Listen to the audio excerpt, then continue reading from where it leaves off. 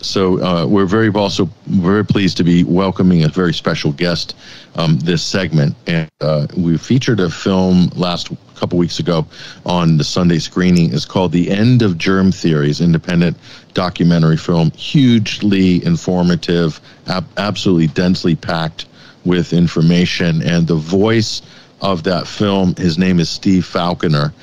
He's a filmmaker, among other things. Also call him a whistleblower of sorts. We'll talk a little bit about his background in a minute. But he's joining us on the line right now. Hello, Steve. Hello, Patrick, and bonjour, Freddie. Thanks for having me back. It was great on TNT last time, so I'm glad to be back. No, that was great. Thank you for joining us, and really appreciate it, Steve. So I know you guys have been busy. You kind of been on the circuit in the last couple of weeks. I know your colleagues; they're amazing. Some of your, well, let's say, fellow travelers, on your sort of the corner of the discussion, of the debate, which is expanding. By the way, it's expanding. That's what we want to see. That's the goal of this program. That's the reason this network exists. Is to expand the discussion, to expand the discourse, to take the Overton window and really push it much wider than it normally is. That's what we do. So just to let people know where you're coming from, Steve, give us a little introduction of your background for our listeners at the Sunday Wire, and also how you sort of drifted into this very, very interesting and hugely timely debate about, we'll call it terrain theory and germ theory. But go ahead. Sure. Well, I don't have a medical background education. I went to school for communications, but I did spend 10 years working for the biggest health insurance company in the United States, which is why you call me a whistleblower. But long story short, I started looking into the germ theory about, 15 years ago when it was time to vaccinate my children. And my father was vaccine damaged, so I wanted to see if I wanted to put this into my children. I also had an episode myself before I went traveling in London. I took all the travel vaccines before I knew this, and I had a night where my wife was out partying and I thought I was dying. Like, my father was talking to me and we're little choir children and angels in my bed, and I called her and I said, like, you need to come home, I think I'm dying, and she said, no, you're overreacting. And I said, no, something's wrong. And it was right after I got all these 5 or 10 travel vaccines to go around the world. And my father's severely vaccine damaged from a flu shot. So I started looking into this many years ago. And to my horror, I read all the literature, starting from the beginning, with everything you could find. And I couldn't see any proof there were viruses or that bacteria caused any harm. And I ran into my friend Amanda Vollmer, Dr. Vollmer, and we've been talking about this for a long time. I was also studying esoteric biochemistry, and I had a newspaper as well, Truth Serum News, which we have a website, Truth Serum News, and Facebook kicked our newspaper off. But so anyway, later my best friend made a Spacebusters channel, and I got into the filmmaking, and then COVID hit. So I decided, like, this was a good platform for me to come forward and talk about this because I know about this. And for some reason, the videos we made on this subject just started going viral. Some of them had millions of views, and here I am. And so, look, it's to call this a multi-layered topic that's immensely complex is an understatement. And what makes it double complex, Steve, is that if we're dealing with two different layers of reality, and I think you can speak to this as much as I could or anybody else here, I grew up trusting. My parents trusted our doctors. They trusted the pharmaceutical companies, the brands. They were loyal to the brands. They believed the treatment prescriptions, the prognosis, the diagnosis. There was never any reason, because we didn't feel we were qualified to question anything like that. We just rolled with it. I got those travel vaccines like you. I have no idea, whether I was sick after that. I didn't have any clue that it might have been to do with that, as an example. So that makes that double layer of reality makes it twice as complex to break through. So tell us about, what people who you've talked to who've seen your films that you would consider to be in the kind of mainstream orthodoxy, and have you had anybody have an epiphany as a result of seeing your material? Well, quite a lot. I have to read the comment sections, obviously, after my films, and I can tell you more than dozens of times I've had doctors, virologists coming on, lab technicians saying, I want my med school money back. I learned more in this 3 hours than I did in, 6 years of med school. Or I've been doing these exams and assays like your friend all these years, and it never really dawned on me about the fallacy of this. Like, it's as Dr. Stefan Lanka said, it's not that the virologists are trying to deceive the public. It's that they themselves have been deceived. They're just taught in school, this is how you do it, and this is how you interpret the results. And they don't question it. I was just on a podcast with Dr. Sam Bailey and her husband, Dr. Mark Bailey, on Thursday, and I asked them about med school. I said, how much nutrition or virology, epidemiology, what did they teach you? And they said nothing. Barely, like days and weeks, maybe tops. Nothing on virology. And they're so busy learning this Latin language about all the biochemical names for the body and the parts and things. They're like so busy learning this language that they don't have time to question it, because it's almost like you're learning a whole like legalese for those who get into straw man and legal fiction. It's very much like that. What it says in law dictionaries is not the same meaning of a word we get in Webster's dictionary. So, and then they have their own special medical library. Is the problem, as Dr. Dennis McEwen said, the medical students in college have a special library that we don't have. And in those libraries, there is no works of Claude Bernard, Antoine Béchamp, Gaston Naissons, Stefan Lanka, what he's been doing recently, and even Louis Pasteur's private diary, which he admitted he frauded and cheated all of his experiments, which was released by Princeton in the 90s. These med students don't get to see this, and it's withheld in their libraries on purpose. So they're just told, this is how you do a cell culture, this is how you interpret the results, this is how you use PCR. They don't know why. And then the drug companies send around these reps to train them. Well, this is the new drug for this. And they just, as we do, like you just said, the doctors themselves believe that the people who did these trials did them legitimately, and like that they're legit. So they don't go in and read the clinical trials themselves. They just get told, here's the new drug, this is what symptoms it stops, and use it. And they will take you to Tahiti if you can sell 1,000 of these things or whatever. So it's like, because medicine's so compartmentalized, as was the insurance, everyone just believes everyone else is competent. You know what I mean? And they don't actually look into each other and go, oh my God, hang on. These people aren't competent. These virologists and epidemiologists, they're not competent. Not because they aren't competent people in general, but because their training is bogus. Does that make sense? Yeah, so you mentioned some names of some famous scientists. You mentioned Louis Pasteur. So how long has this debate actually been raging? This didn't just pop up in 2020, germ theory versus terrain theory. How long has this debate been raging? Forever. I mean, there are anti-vaccination leagues from the mid-1800s already, and this stuff goes back to the 1700s. Germ theory goes back almost 400 years, actually.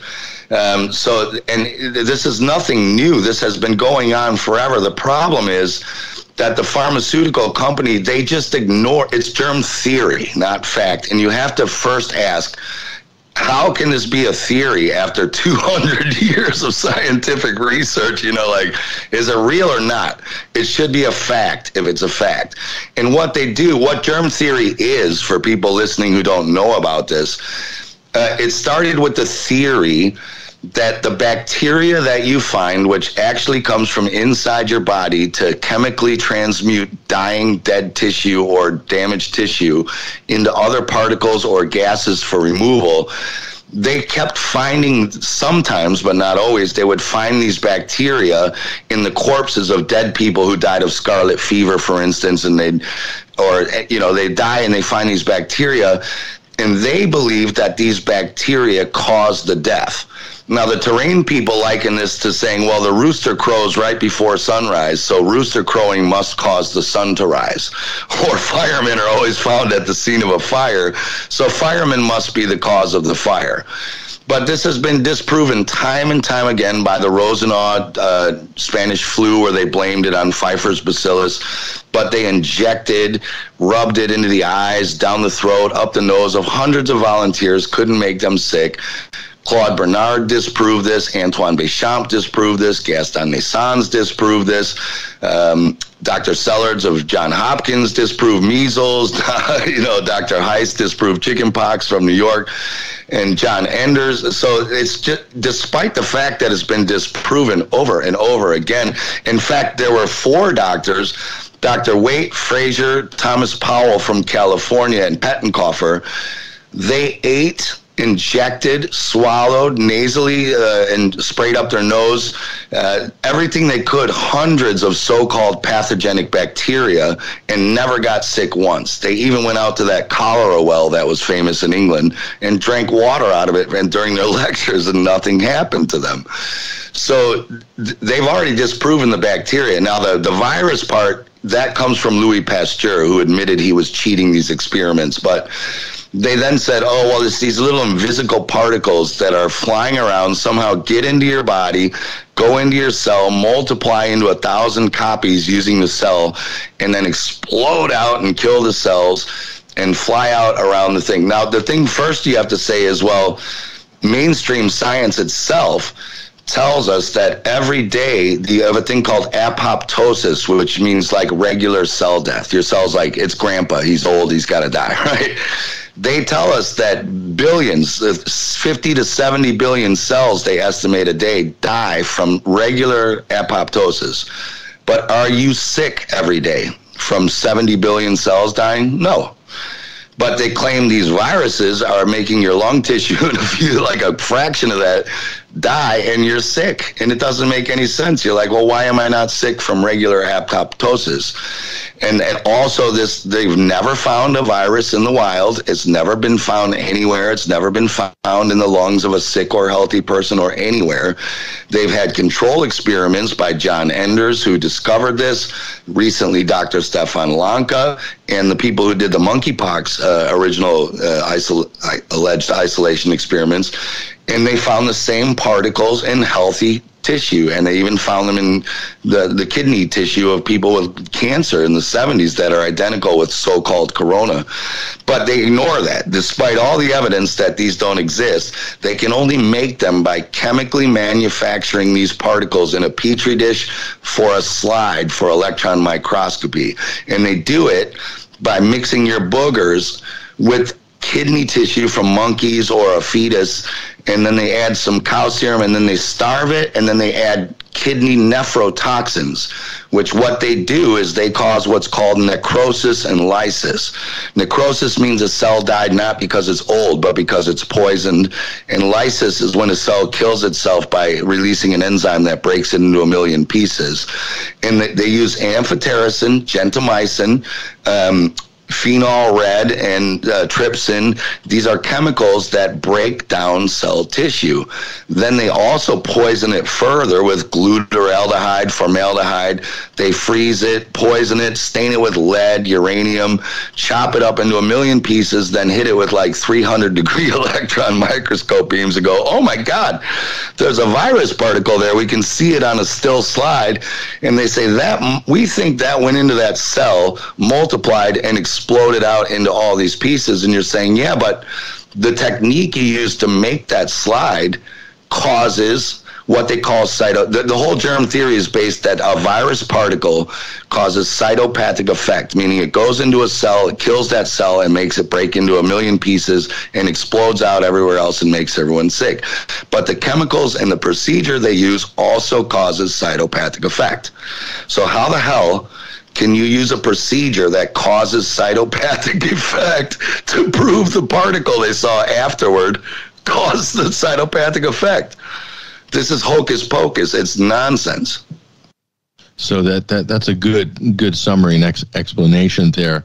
And so then the logical response would be from someone who might not believe or think that what you're saying is credible. They're going to say, well, there's people are clearly sick. They've got a fever. They're coughing up sputum and phlegm, and then a lot of people testify that they were very sick with severe flu-like symptoms. So how are they getting sick if it's not a virus? That's correct. Well, people have been getting sick since the dawn of time. And what you're talking about is what we call the terrain side of this argument. The terrain people are saying you're sick because the word dis-ease, if you break it in half, it means cellular dis-ease. So the terrain people are saying you're sick from many multitudes. There's no one fixed answer. Everyone wants this one answer. A lot of it can be psychosomatic, which causes biochemical change in the tissue, and high acidity. If you're wearing masks, for instance, for COVID, you're causing yourself respiratory acidosis and all kinds of diseases because you're oxygen deprived. There's biological, like there's environmental toxins. There's nocebo and placebo, where the belief that you might get sick can actually cause you to get sick. And this has been proven time and time again. And mainstream science acknowledges placebo and nocebo. That's not like a weird theory. They acknowledge that in the mainstream literature. And there's all kinds of different reasons. And also, if you look at what's called iatrogenic death, which is people who die because a doctor did exactly what they were told to do in med school and the pharmaceutical industry, and they gave you the same drugs that like you're supposed to give. In every country, iatrogenic death is the number 2 or 3 leading cause of death in every country. And you could actually, it has been argued that it's the number 1 leading cause of death because some of the things like heart attacks and not car accidents, but the medical ones, they actually are because of these medicines. Now, vaccines kill a lot of people and maim them, that's for sure. But most people don't realize that even regular over-the-counter prescription, not non-prescription, aspirins and Tamiflu and all this kind of crap, this stuff kills a lot more people every year. This stuff is highly poisonous, and if you don't take it correctly, it can kill you. And the prescription stuff they give you can kill you, and the antibiotics that they give you can kill you eventually. So really what's going on, what the terrain people are saying is when you've got a fever, your body is detoxing toxic sludge. That's why you have a cold, your boogers, these are your excretory organs. They're trying to get toxins out of you. And I'm going to be crude, so, pardon me, but I explain things simply. If your digestive system, you eat a cheeseburger and drink 3 Coca-Colas and French fries, it doesn't digest because the Coca-Cola and all the stuff mixed together. Now you have to poo, right? If you were taking a poo, you wouldn't hold your butt halfway through and hold that poo in for a year. It would kill you. So what's happening is your body, when you have a fever and sweating or the chills and shakes, which are trying to squeeze toxins out of the tissue, or a runny nose or vomiting or diarrhea or all the symptoms, your body's trying to remove toxins. It's trying to poo out your skin, your nose, your butt, and your mouth. And what do? We take suppressants. We say, that doesn't feel good. And you say, of course it doesn't feel good. You're purging toxins. The Native Americans who were using sweat lodges for thousands of years, they knew you sweat the shit out when you're sick. So what we're doing is Big Pharma is giving us medicine that stops your body from purging toxins. Now, these toxins have to go somewhere. They're not going to rainbow disappear into the ether. They got to get out of your body. And the bacteria's job is to come and help transmute them into other chemicals and things. So what you need to do is fast, because when you eat, all of your energy goes to digestion. So, of course, when you get sick, you can't taste or smell things. Your body's doing you a favor by not making you hungry. You need to stay in bed, drink a lot of water, get a lot of rest. You need to open the windows because you're farting and burping out poisons. And if you don't believe that, there's 2 guys who killed their wife with a Dutch oven where they thought it was funny putting her under the covers and farting on her after they had Mexican food, and killed her. So if you don't think there's toxic gases coming out of you, you think again. That's brutal. Yeah, so that's what's going on. So our whole medical industry is based on suppressing the body, which is trying to heal. We keep calling a fever or the flu sickness. It's not, it's healing. And all of pharmaceutical medicine is based on getting rid of symptoms, not the cause. And that's the crux of the whole matter. Vaccines, too. That's a good way to explain it. Getting medicine, pharmaceuticals, getting rid of symptoms and not the cause. So basically, what you're saying, there's two schools. There's two schools of science and medicine.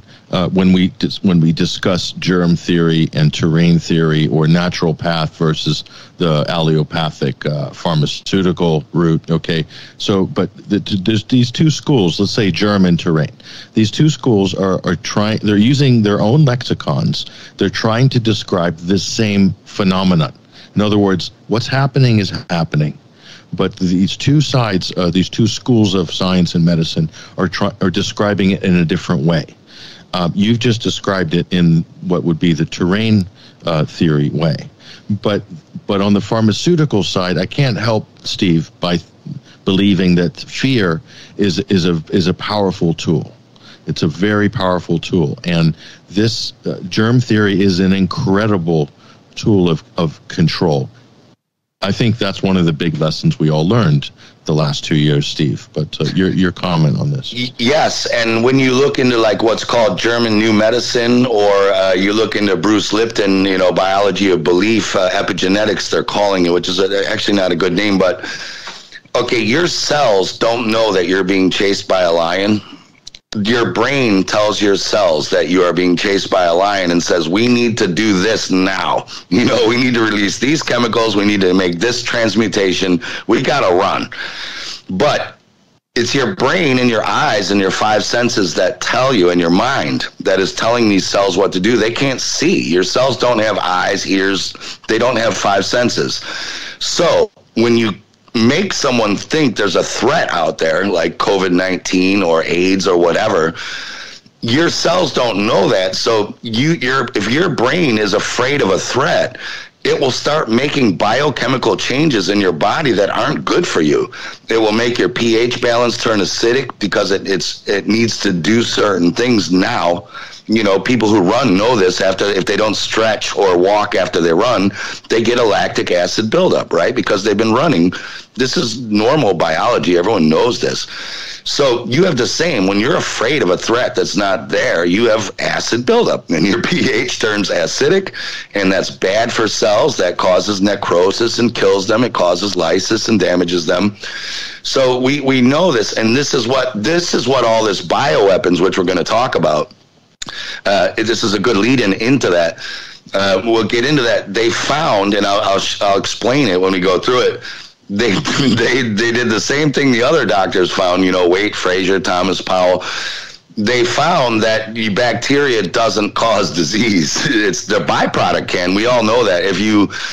We know that you use bacteria to make alcohol. You can ferment potatoes and I think grapes. I'm not sure. Don't quote me. Yes. Right. So if you drink 2 bottles of vodka and you got poisoning and need your stomach pumped, it's not the germs in the vodka. It's the vodka, right? It's the byproduct of germ fermentation, which can make things like ethanol and pneumonia and there's a bunch of chemicals which can then make hydrogen cyanide. That's why if you have gangrene, where you have a tissue that dies because there's no oxygen to the tissue, the reason they cut off your foot or your leg is because when the bacteria inside you come to eat the dead tissue, the byproduct that they make from eating that tissue is really toxic. And that can go into the rest of your body and so-called spread, right? But it's not the bacteria. It's the byproduct of bacteria transmuting dead tissue. That's poisonous sometimes. And that's where people get all this wrong.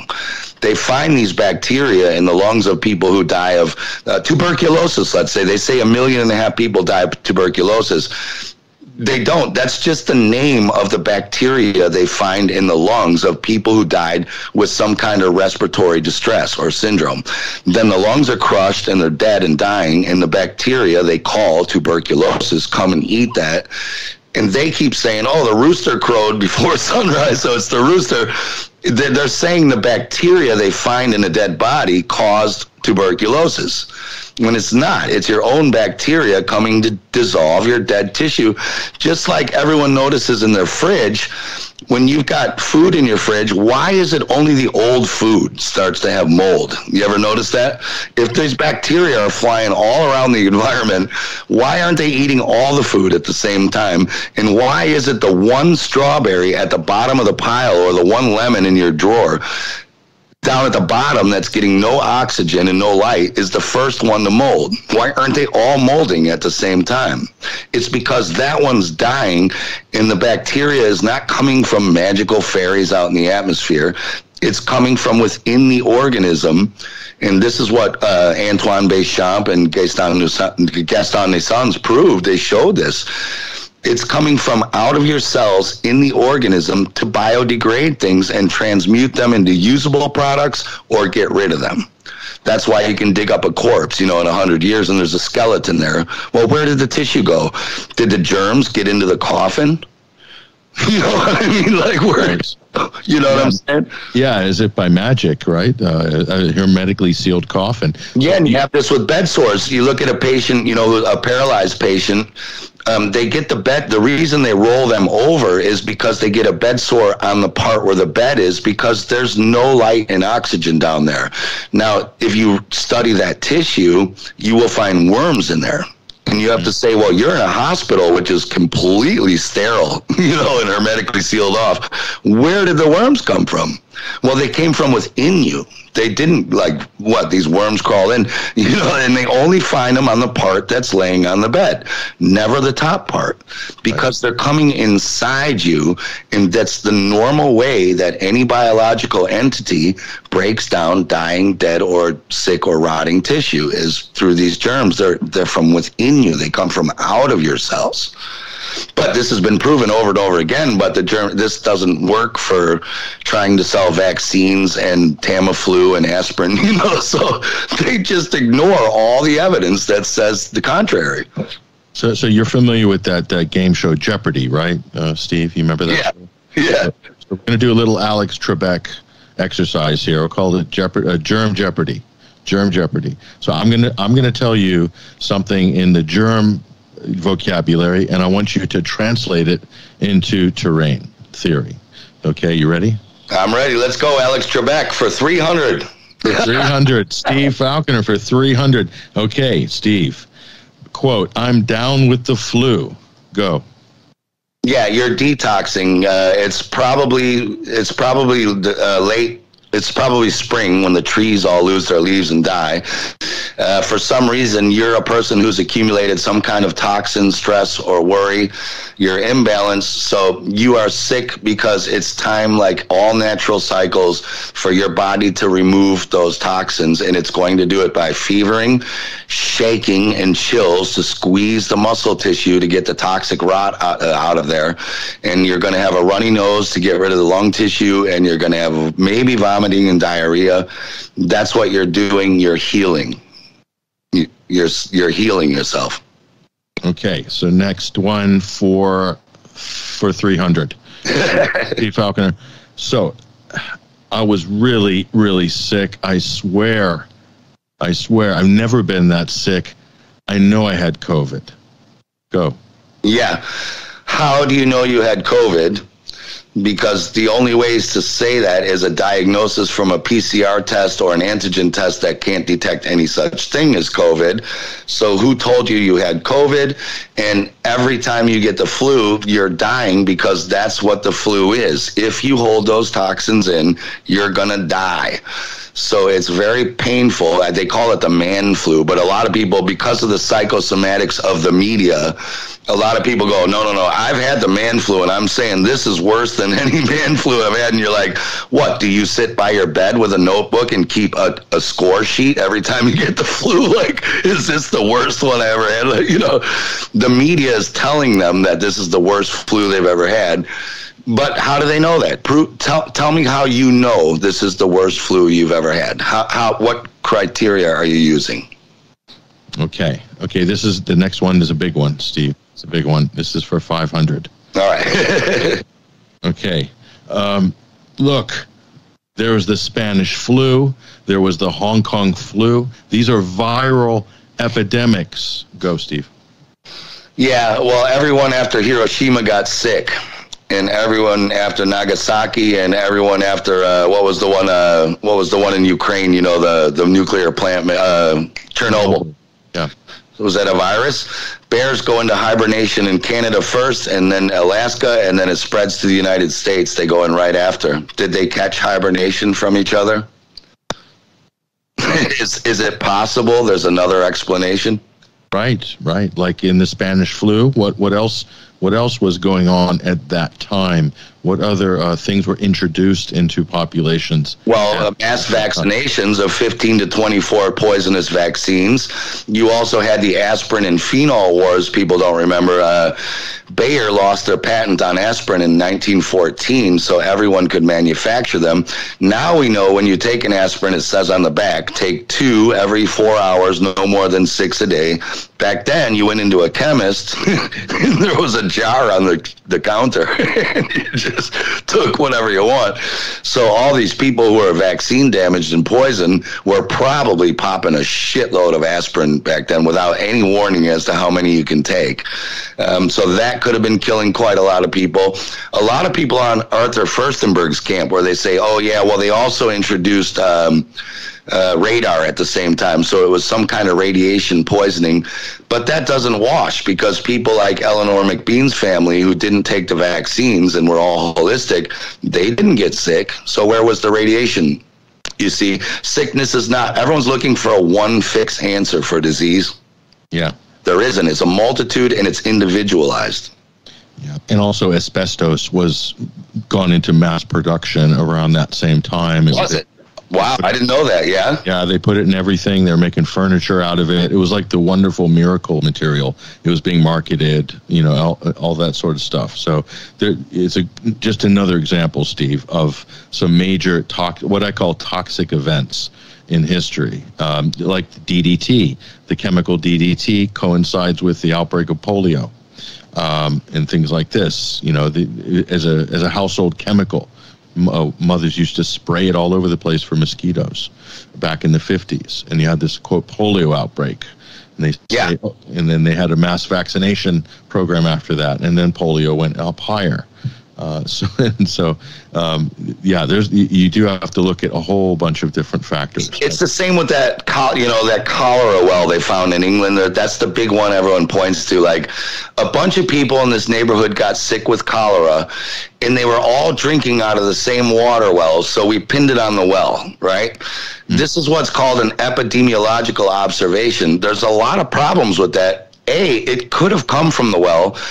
Did the sewer waters get into the well, for instance? Mm-hmm. The first thing you have to ask is, did every single person in that neighborhood who drank out of that well get sick and die, right?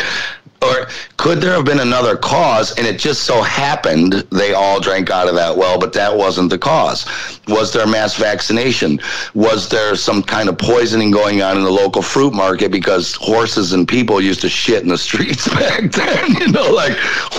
There could be many other causes. Just because you all drink water out of the same well, you could just as easily say it was the air. Mm-hmm. You could say it was the air because we all breathe the same air and some people got sick. So that's the whole problem with germ theory and people going, well, grandma got sick and then I got sick right after I saw her. Or, dad and I got sick together. Or 3 kids got chicken pox at a chicken pox party, even though the other 8 didn't. So these are epidemiological observations.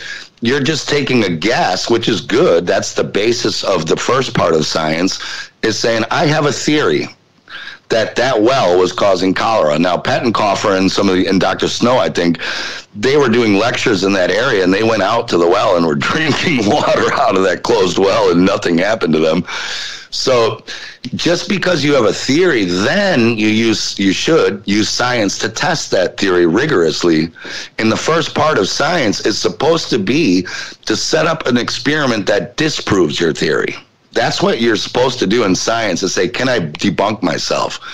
But virology, as you know yourself, they do all kinds of absurd things to prove themselves, like injecting poo into animals' brains directly and go, oh yeah, that's transmission, and that's not science. That isn't science. That's pseudoscience, bunk. It's garbage. Okay, and the last one for 1,000. Steve, you're on a roll. You could break the show's record here. And a trip to Hawaii on top. We're going to throw it in. And a brand new car. And a Frigidaire. Okay, I'm going to germ theory lexicon. Here we go. Yeah. AIDS. Go. People have had autoimmune diseases forever and ever and ever. If you look at the symptoms of first you have to say HIV, because AIDS was the dying of what they claimed was a virus. Actually, HIV is what they claimed was an immune deficiency response. Now, that's been around forever. There's nothing to be immune from, but people have had these problems forever.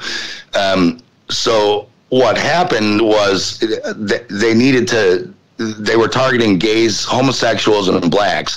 So they first needed to get them sick. So they were using the normal shit we use in vaccines, but they were using bovine and sheep cancer cells in the smallpox vaccines and the Hep B vaccines, which the gay adults were taking. So it made them sick. Then they went out and took these HIV, either PCR tests or antigen tests, told them they had AIDS, and then they offered them a cocktail, which was these chemotherapy drugs like AZT, which had been taken off the market 20 years earlier for cancer treatment because they were killing healthy cells and destroying bone marrow and killing people. They were highly toxic. So the AIDS is dying from the drug, the chemotherapy treatment, but the HIV is just a test that can't detect any such thing telling you. That's why 10% of the population who went out and got tested, one of the symptoms of HIV was no symptoms. Right.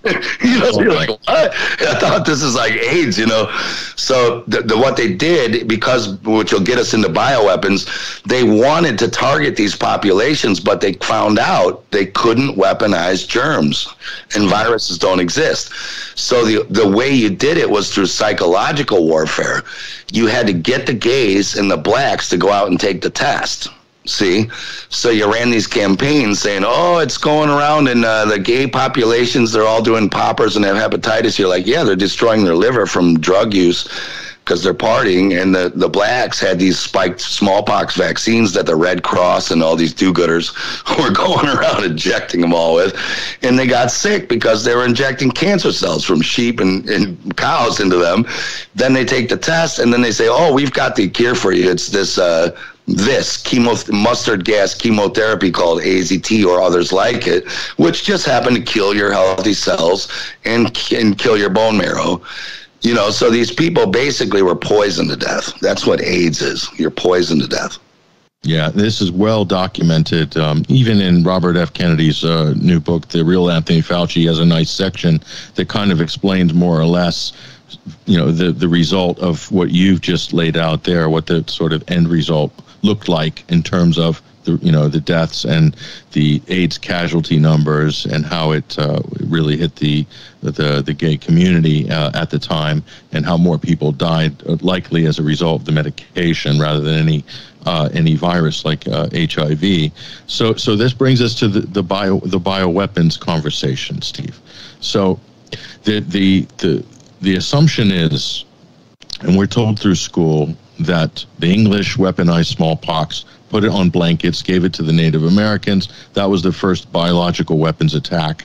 Or that in World War I, they had weaponized botulism, and Saddam Hussein had anthrax bombs, and you know all the different stories. So is there any evidence of bioweapons that are been successfully deployed? Well, I'm glad you actually brought up the Native American story. First of all, this is secondhand information.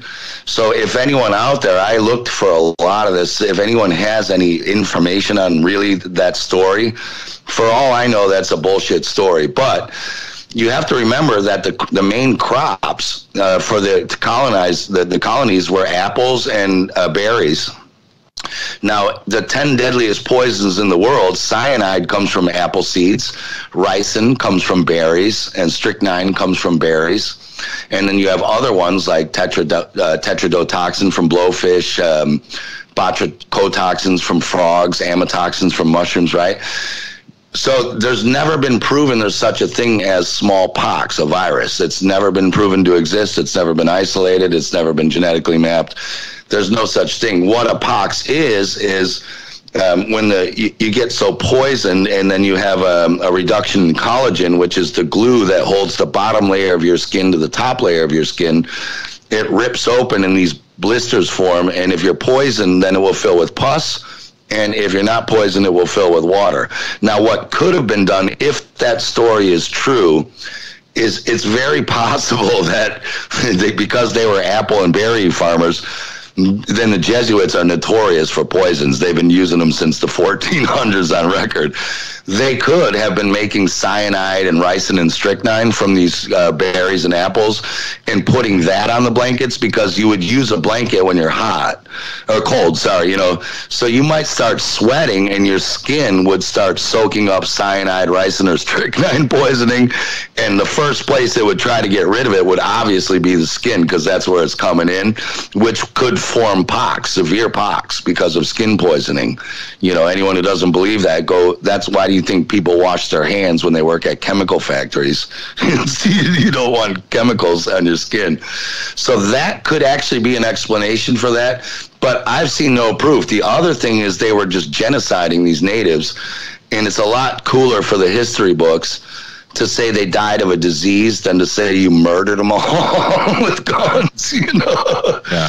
So that's one story. What was your other? I forgot the other. Oh, anthrax, weaponized anthrax. We hear a lot about this. This is one of the. You remember the anthrax scare, Steve, after 9/11? Yeah, and that was already disproven. And that's the thing is also Dr. Powell. I think Dr. Thomas C. Powell. He's in the record books for the man who ate the most alleged pathogenic germs. He was eating them, injecting them, snorting them, spraying them in his eyes. He did anthrax. He did bubonic plague. He did all kinds of different ones, and he never got sick. So anthrax, again, like I'm saying, if you want to make anthrax, you can leave a potato salad out in the sun in the summer for 3 weeks, and you will make what's called anthrax. However, the bacteria they're calling anthrax is the internal bacteria of the potato salad coming to eat it as the sun's killing it, and it's biodegrading. So the bacteria called anthrax is not poisonous. It causes no harm. It's been eaten hundreds and hundreds of times by Waite, Powell, Pettenkofer, all of these doctors. Nothing happened to them. If you eat like we said with the alcohol, if you eat the potato salad, that will kill you. So that whole thing's bogus. You can mail people all the anthrax you want. Now, these biolabs, so if there could be a biolab, because there are gases that are highly poisonous, like Novichok, VX gas, sarin gas. We know these nerve gases will kill you. And you could also be making either aerosol versions or very fine powdered versions of ricin, cyanide, strychnine, brodifacoum, the ones I mentioned. So those could be biological weapons, but they're not. They're just poisons is what they are. They're poisonous gases and powders.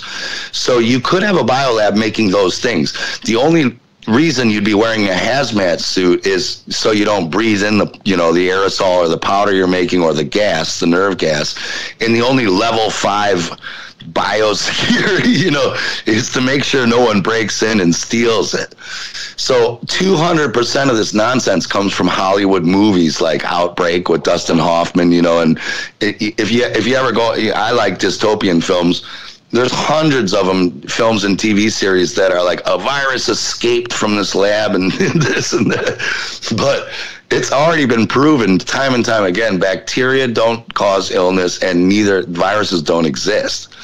So the only biolab you would have would be working with poisonous gas or poisonous materials, like I just named. So if they were doing that, that's right, because you could spike a water supply, for instance, with cyanide or ricin or any of those.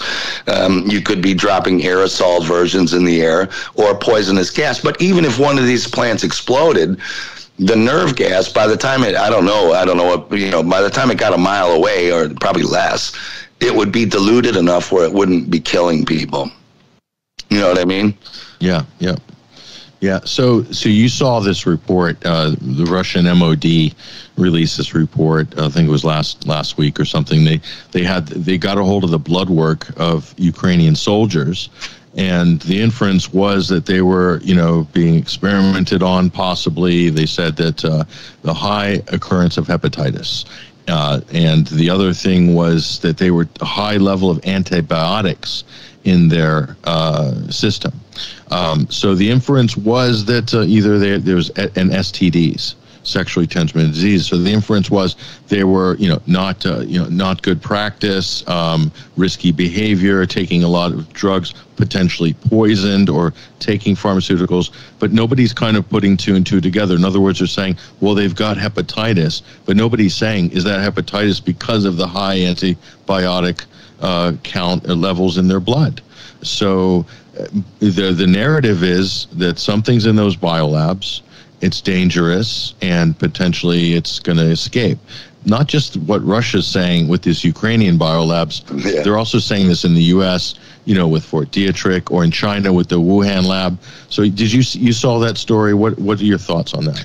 Yeah, and that's the thing is, I'll take it back to the beginning, and then we'll go there, because the germ theory is based on a warfare model, that the environment's out to get you with all these germs and microbes and viruses, and they're out to kill you, and you have to you have to build up a defense system.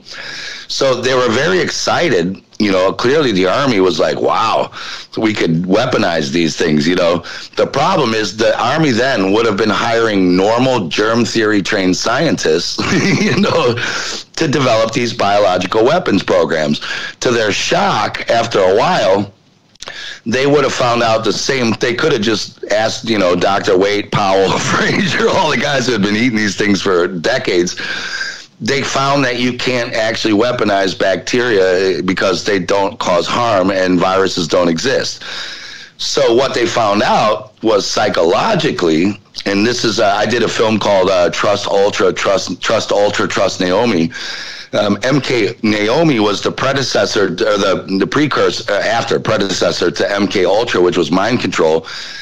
They found out it didn't matter if you had the biological weapon. What mattered is that the enemy believed you did. That's right. Just like the AIDS, right? All you needed was the gays and the blacks to go out and take a HIV test and then take the poisonous medicine. You didn't need to give them HIV. You just needed them to think they had it. And we just saw it with COVID. The whole world locked down their economy and stayed in their house and put on masks and injected themselves with mRNA technology for something that was never proven to exist. You don't need the virus. You just need them to believe in the virus. So that's what happened. It's these narratives they're pushing. It helps a military or political agenda. You have to believe they have a reason to go in there and blow everything up. You know what I mean? Because if you knew better, you would be like, why are you blowing up that lab? They're just doing, gain of function research and nonsense in there. Maybe they did have chemical weapons. I don't know. So the story you're talking about, hepatitis, at least the mainstream, they acknowledge that hepatitis A is not viral. They acknowledge it's from poisoning. So you've got really bad liver poisoning. Hepatitis is just like smoker's lungs. The more you smoke, your lungs turn black and get killed. Well, the more you poison yourself, the more your liver and kidneys are gonna get damaged. So hepatitis A, B, C, through the rest, they're just degradation of your organs is all they really are, from drugs and partying and toxins and whatever you're doing. They blame the other three on viruses, but they're not, because it's never been isolated or proven to exist. So those soldiers in the story you sent me, they gave them 3 kinds of antibiotics, which are nephrotoxins. They kill your kidneys and livers because they're trying to process poisons. And surprise, surprise, these guys got some fevers and kidney and liver damage, And you're like, well, you just gave them drugs that causes that. And that story didn't say why they gave them the antibiotics. They were trying to say something, I remember, like it was a cholera bioweapon or something like that. That's but right. Again, cholera has been drunken hundreds and hundreds of times by these doctors and nothing happens if purified. So basically, from what I got from that article is whatever they did to those soldiers and then had to give them antibiotics, they poisoned them. And sure enough, they got hepatitis, like, woo, and like, and their veins were contracting, like, of course. Yeah. Yeah. And the last thing I want to, Freddie might have a question for you as well, but the last thing I wanted to ask you was, you've had a look at this gain of function Wuhan lab story, and we've seen Rand Paul trying to, roast Anthony Fauci a number of times, and who wouldn't want to roast Anthony Fauci? Let's be honest. The cue to take a hit on that guy is it's like that film Airplane when they're all queuing up to the hysterical old lady on the plane, and everyone wants to beat him. Even the Buddhist monks were in the queue, So everyone wants to take a hit at Fauci. Gain of function. What is gain of function? Has it ever been actually achieved in the virological sense? No, it failed because when they announced it in, I think, 2000, in fact, I was just on Dr. Sam Bailey and her husband, Dr. Mark Bailey's podcast. We did a trialogue.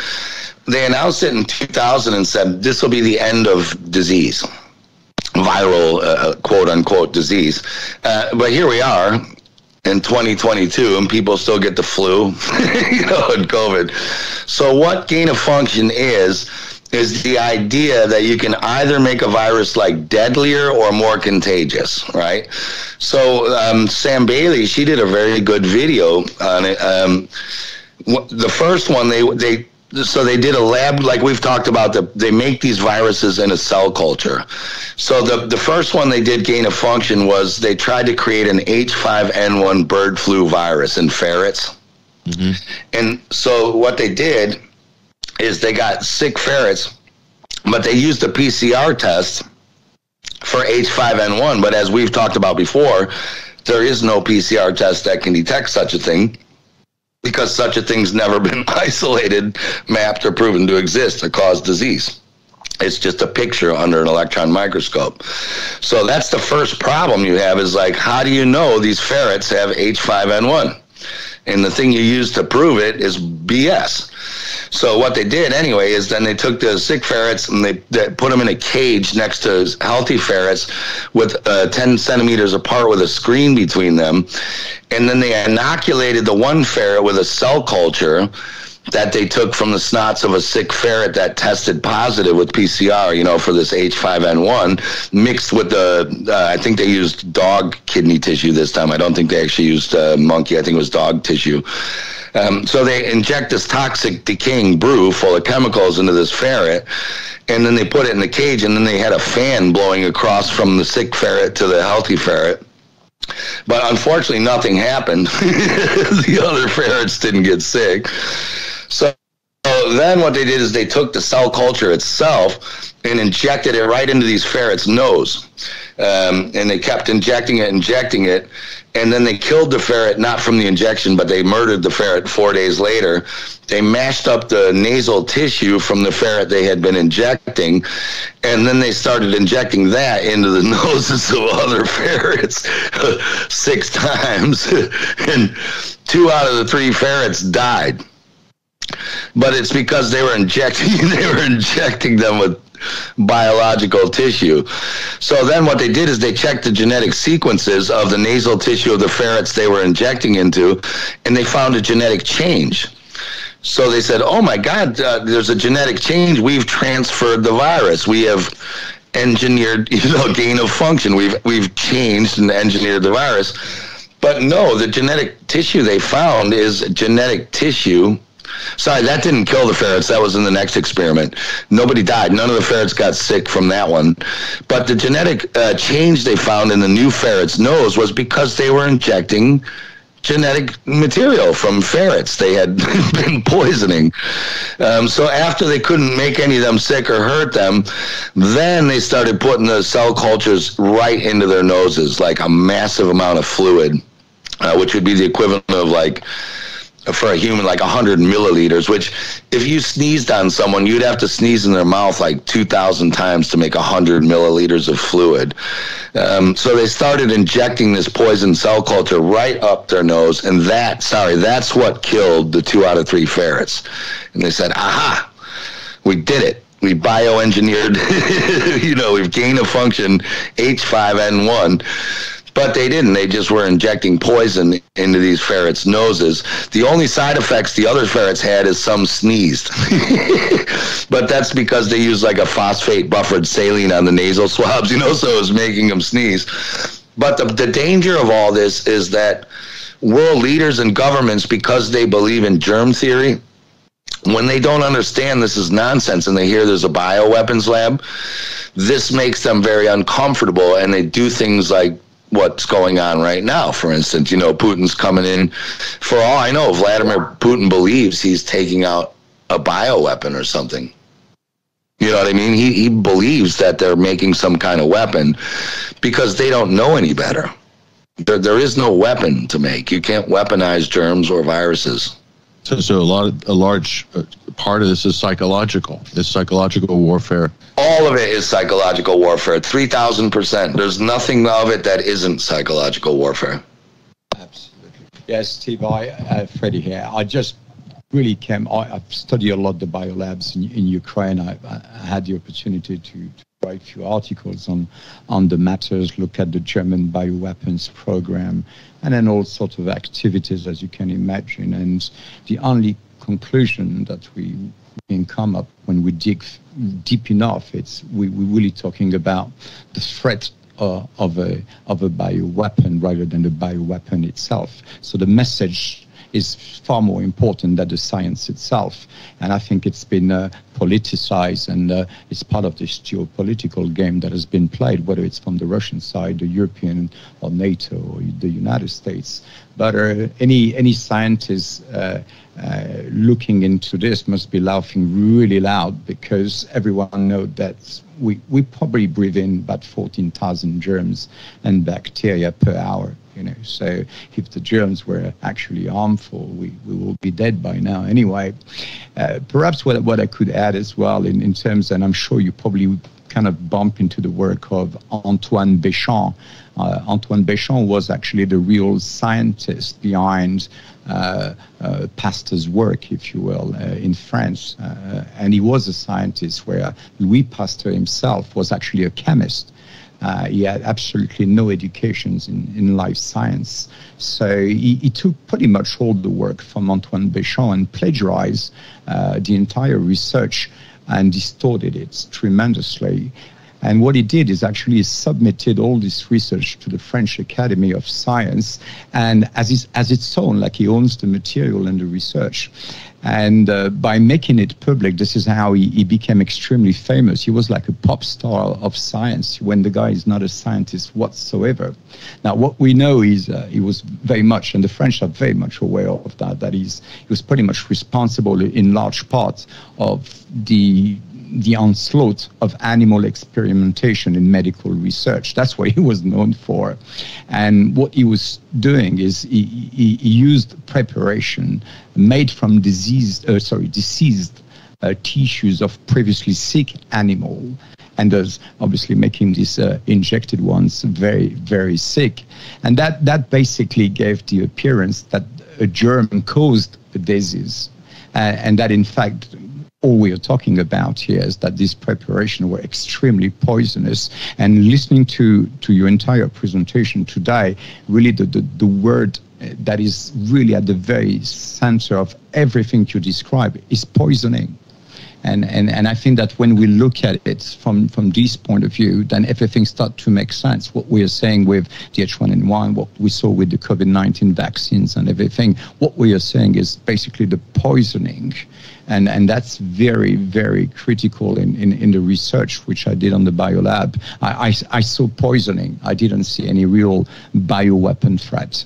I think that's... Yeah, the vaccine is a bioweapon. That's poisoning. Yeah, that's exactly. And you're right. Yeah, and the thing is, Béchamp, he did all, he called them microzyma, and later Gaston Naissons called them somatids. He found out that the Bible says from dust we come and dust we return, and these bacteria, these guys saw it and found out that they come from these little spores and they grow into a bacterial form, and then they can go into a double rod form, and then they can go into a yeast form, and then they can go into a fungal form. So when you hear these hospitals have a super resistant strain, bacteria running around, superbugs, the reason, how come your house doesn't have them?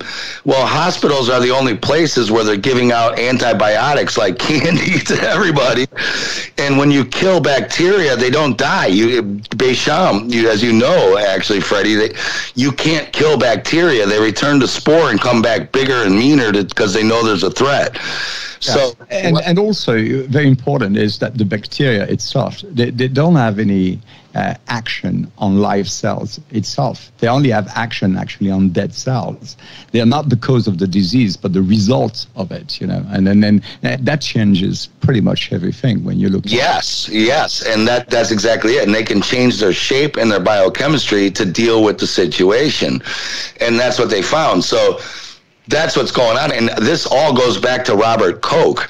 The reason that all of our drugs are petrochemicals, you say, like, why are the oil companies like Rockefeller and IG Farben, when you look at all their chemical companies, well, Robert Koch had like these bogus microscopes back in the day.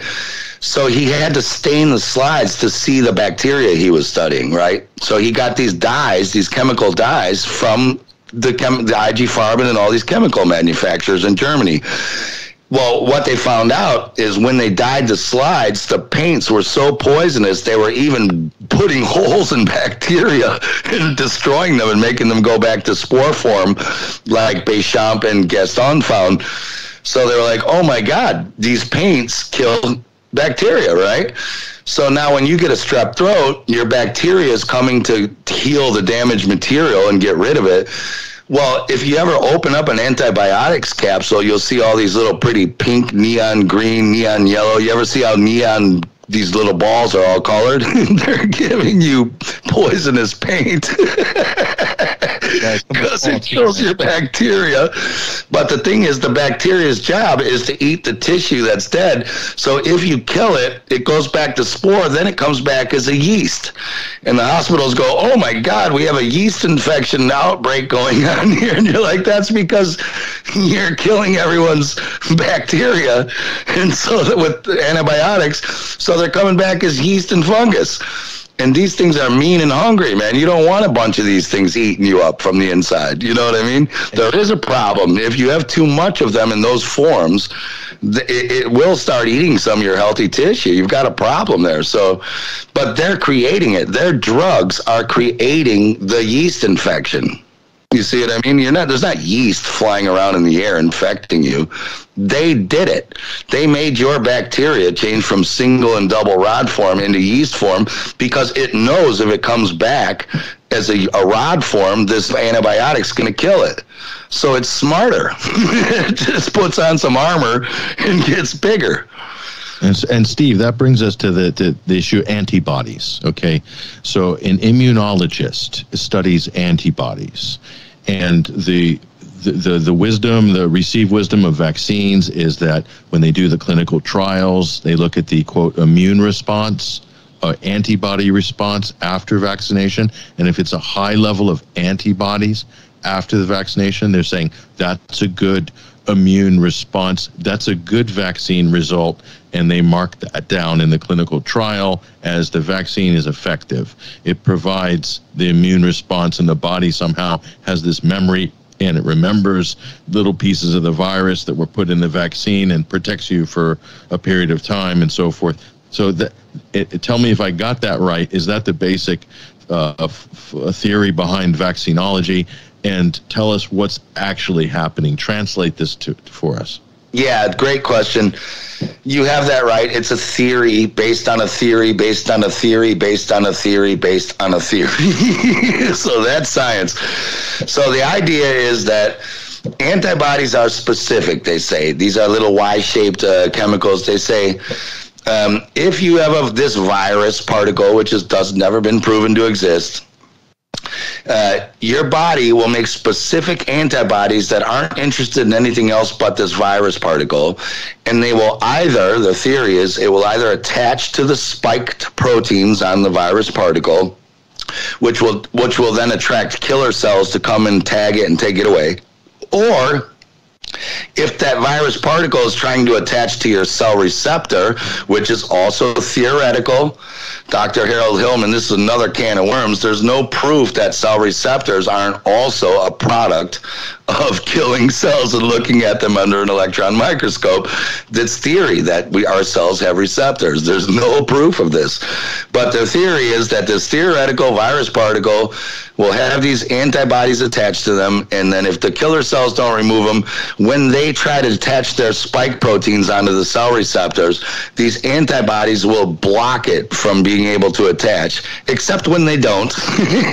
And then, in that case, when they magically burrow into your cell somehow, despite not being alive or having any way to do so, it will stop them from reproducing inside your cell and exploding out and making copies. That's the theory. Now, the problem is they've done studies on people who had what's called agammaglobulinemia, which these are kids and people who they can't make antibodies. They don't have them. So they've done studies, and these kids get measles, chickenpox, mumps, rubella, same shit we all get, and they recover fine, and they never get them again, which is the whole point of a vaccine, is they say, we're going to inject you with this shit, plus all these chemical adjuvants, poisons, formaldehyde, nail polish remover, mercury, they put all this other stuff, and they say that's going to make all these antibodies, which are going to stop a launch of viral protection defense. Well, you say, how can these kids who don't have any antibodies, how is it that they also get rid of their so-called, virus and never get it again? So they don't have any immunity. And they did studies in Gateshead with diphtheria and found that the people who had diphtheria, they had way more antibodies than they should have had. They should have been immune. They shouldn't have diphtheria. And they noticed nobody working with all these people ever caught diphtheria. Nobody. The workers, the bed workers, the nurses, the doctors, none of them got it. And they started testing them. And they started finding out they didn't even have enough antibodies. They shouldn't have been immune. And they never got it. So they're like, what the hell's going on here? Because in people who work with antibodies, they're scientists. Again, to get back to where we started, the medicine departments are compartmentalized and they're not talking to each other. Virologists and epidemiologists are not talking to antibody scientists and biochemists. They're not speaking each other's language. They know that antibodies are not specific. You can get them to attach to 60 different things, or if you change the acidic level, the pH level in the culture you're working in, or add detergents, you can get them to not bind to anything. So they have nothing to do with binding to anything. And you have to say, as I said in the film, if antibodies are specific, why are you injecting me in your vaccine with formaldehyde and nail polish remover and mercury? Wouldn't my body make a nail polish remover antibody, and a formaldehyde windshield wiper antibody? Why would you be injecting me with windshield wiper if I'm supposed to make an antibody that's only cares about a virus? Wouldn't I just make a windshield wiper antibody fluid, that is only concerned with that and not the virus? So their own science is massively contradictory, and there's no proof. Anyone who works with antibodies knows this is nonsense, and there are dozens of studies, not just the Gateshead England studies. There are dozens that show this is nonsense. So the whole point of a vaccine is supposed to be to make an antibody, a theoretical antibody that attaches to a theoretical virus that's never been found in nature, to stop it from attaching to a theoretical cell receptor that might not even exist, to stop it from going in and causing a theoretical cytopathic effect multiplication and exploding out. This is a theory based on a theory based on a theory. This is nonsense. It's the utter bullshit. That's all I can say. It's the biggest crock of shit you ever heard. Well, there you go. Wait, we're gonna wrap this segment up in a minute. Freddie's got one last question for you, Steve. Sure. It's not really a question. It's just bridging the gap, because of course the germ theory is a dogma, and there is no doubt it's a dogma, and then you buy into it or you don't. Unfortunately, many have bought into it, and that's what the scientists of today are mentally leaning towards too.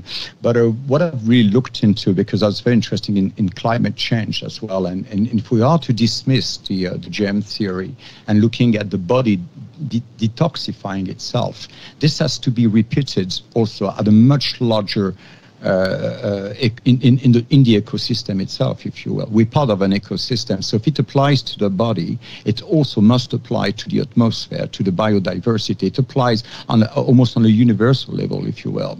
And when I look into it, and you look at the research that have been made in that sense, like probably an example that is great is the research made by the Max Planck Institute for Chemistry in Mainz. And what they found is that the concentration of hydroxyl radicals in the atmosphere has changed very little in recent years. Now, if you know that hydroxyl radicals clean the air by breaking down the organic substances such as climate-damaging methane, then clearly you can see that it refutes very quickly the view held by many scientists who believed that the atmosphere is very sensitive to air pollutants, when actually the atmosphere itself has a detoxifying process, self-cleansing process. And atmosphere cleans itself more efficiently than actually it was previously thought. And what we are saying is they're coming with their poison and poisoning the atmosphere and, changing everything, because based on the dogma that we can treat everything, not letting basically nature take over and do what it's supposed to do. So I think it's a very profound way of looking at that. If it happens, and if we are to dismiss the gene theory, we must look even further and looking at the entire science, that's telling us that we need to intervene in order to treat, in order to vaccinate, and the climate change is full of that. It's the military approach, is what Steve said before, right? Steve, you're saying that, pharmacology, it's attack, destroy, intervene, another drug, another chemical to fix the problem, when in fact, this is a potential disaster when you take this approach. But your final thoughts on this, Steve, and we're going to round this up for this week. But go ahead, Steve. Yeah, well, what Freddie just said is it's the nail on the head. He's hit the nail on the head. Nature can take care of itself. If your body has the correct vitamins, and I don't mean pills, I mean food vitamins. There's a difference between synthetic vitamins. If it has the right mineral salts, your body is a machine, just like your car. If you don't change the oil and your spark plugs are dirty and your gas tank is empty, the thing's not going to drive. And it's the same with your body. If you have the right natural food vitamins and the right mineral cell salts in the right conditions, it's trying to self-heal. All the great naturopathic doctors are telling you that. They're saying, you just leave it alone. When you have the flu, just sleep, drink lots of water, open the windows to get fresh air, and that's all free, and let your body will heal itself. Get off the drugs and off the medicines. When you start taking the drugs, that's what's killing you. All the flu stats, 650,000 people die of the flu every year. No, they don't. They die because they're sitting in bed taking aspirin and Tamiflu and all this other shit and not opening the window and freaking out and stressing. They're not dying from the flu. They're dying because they don't let nature take care of the flu. The body can take care of itself. And they all say, just get out of the way and let it do it. Just like Freddie just said, every year the trees die, in the winter. They come back in the fall, like they're not sick. It's a cycle. It's a cyclical cycle of healing and regeneration and rebirth. Get out of the way, and we keep studying biology and microscopes of dead tissue and dead cell. That's not how you study living biology. You need to study living things. We just don't have the technology to start doing cellular, biology, because it has to be killed, stained, poisoned, frozen, sliced up. So we don't understand biology, and this is the crux of the matter. And because we don't, this is how this cartel, as you put it, Patrick, before, is getting away with all of this crap, is because that we just believe the lab coat people, but we don't know that the science they're being taught is bullshit. It's not natural. It's so unnatural. You cannot study nature in an unnatural way. And I'll just leave it at that, period. No, it's a good point to wrap up on, but yeah, that was a good discussion, Steve. And we didn't get into biosurveillance, and you know what a absolute scam that is when you realize that all biosurveillance or detecting epidemics and pandemics is based on PCR tests and lateral flow antigen tests, and we're back to square one again. Yeah, this Ted Ross guy, he's got to go. This guy's dangerous to this world. He's got to go. Yeah. So, I mean, that's another discussion maybe we can have at a later date, I hope. But that's one of the things I'm also sort of digging in on and trying to raise a little bit of a conversation on as well. But listen, Steve Falconer, it's been an absolute pleasure to talk to you, and I speak to myself and Freddie as well, and the team at ACR. We really appreciate your time joining us, and good luck with your work, and just give us a shout out where people can see Spacebusters in your latest film. Yeah, you can see the latest film, The End of Germ Theory. We're currently number 9 on BitChute's monthly trending list, which is good, out of several million. We're called Spacebusters there. We also have an Odyssey channel. I think we're on YouTube and Rumble, I think now. I think we've been uploading videos to Rumble, and we do have a YouTube channel, but we're not allowed to put any of this on there.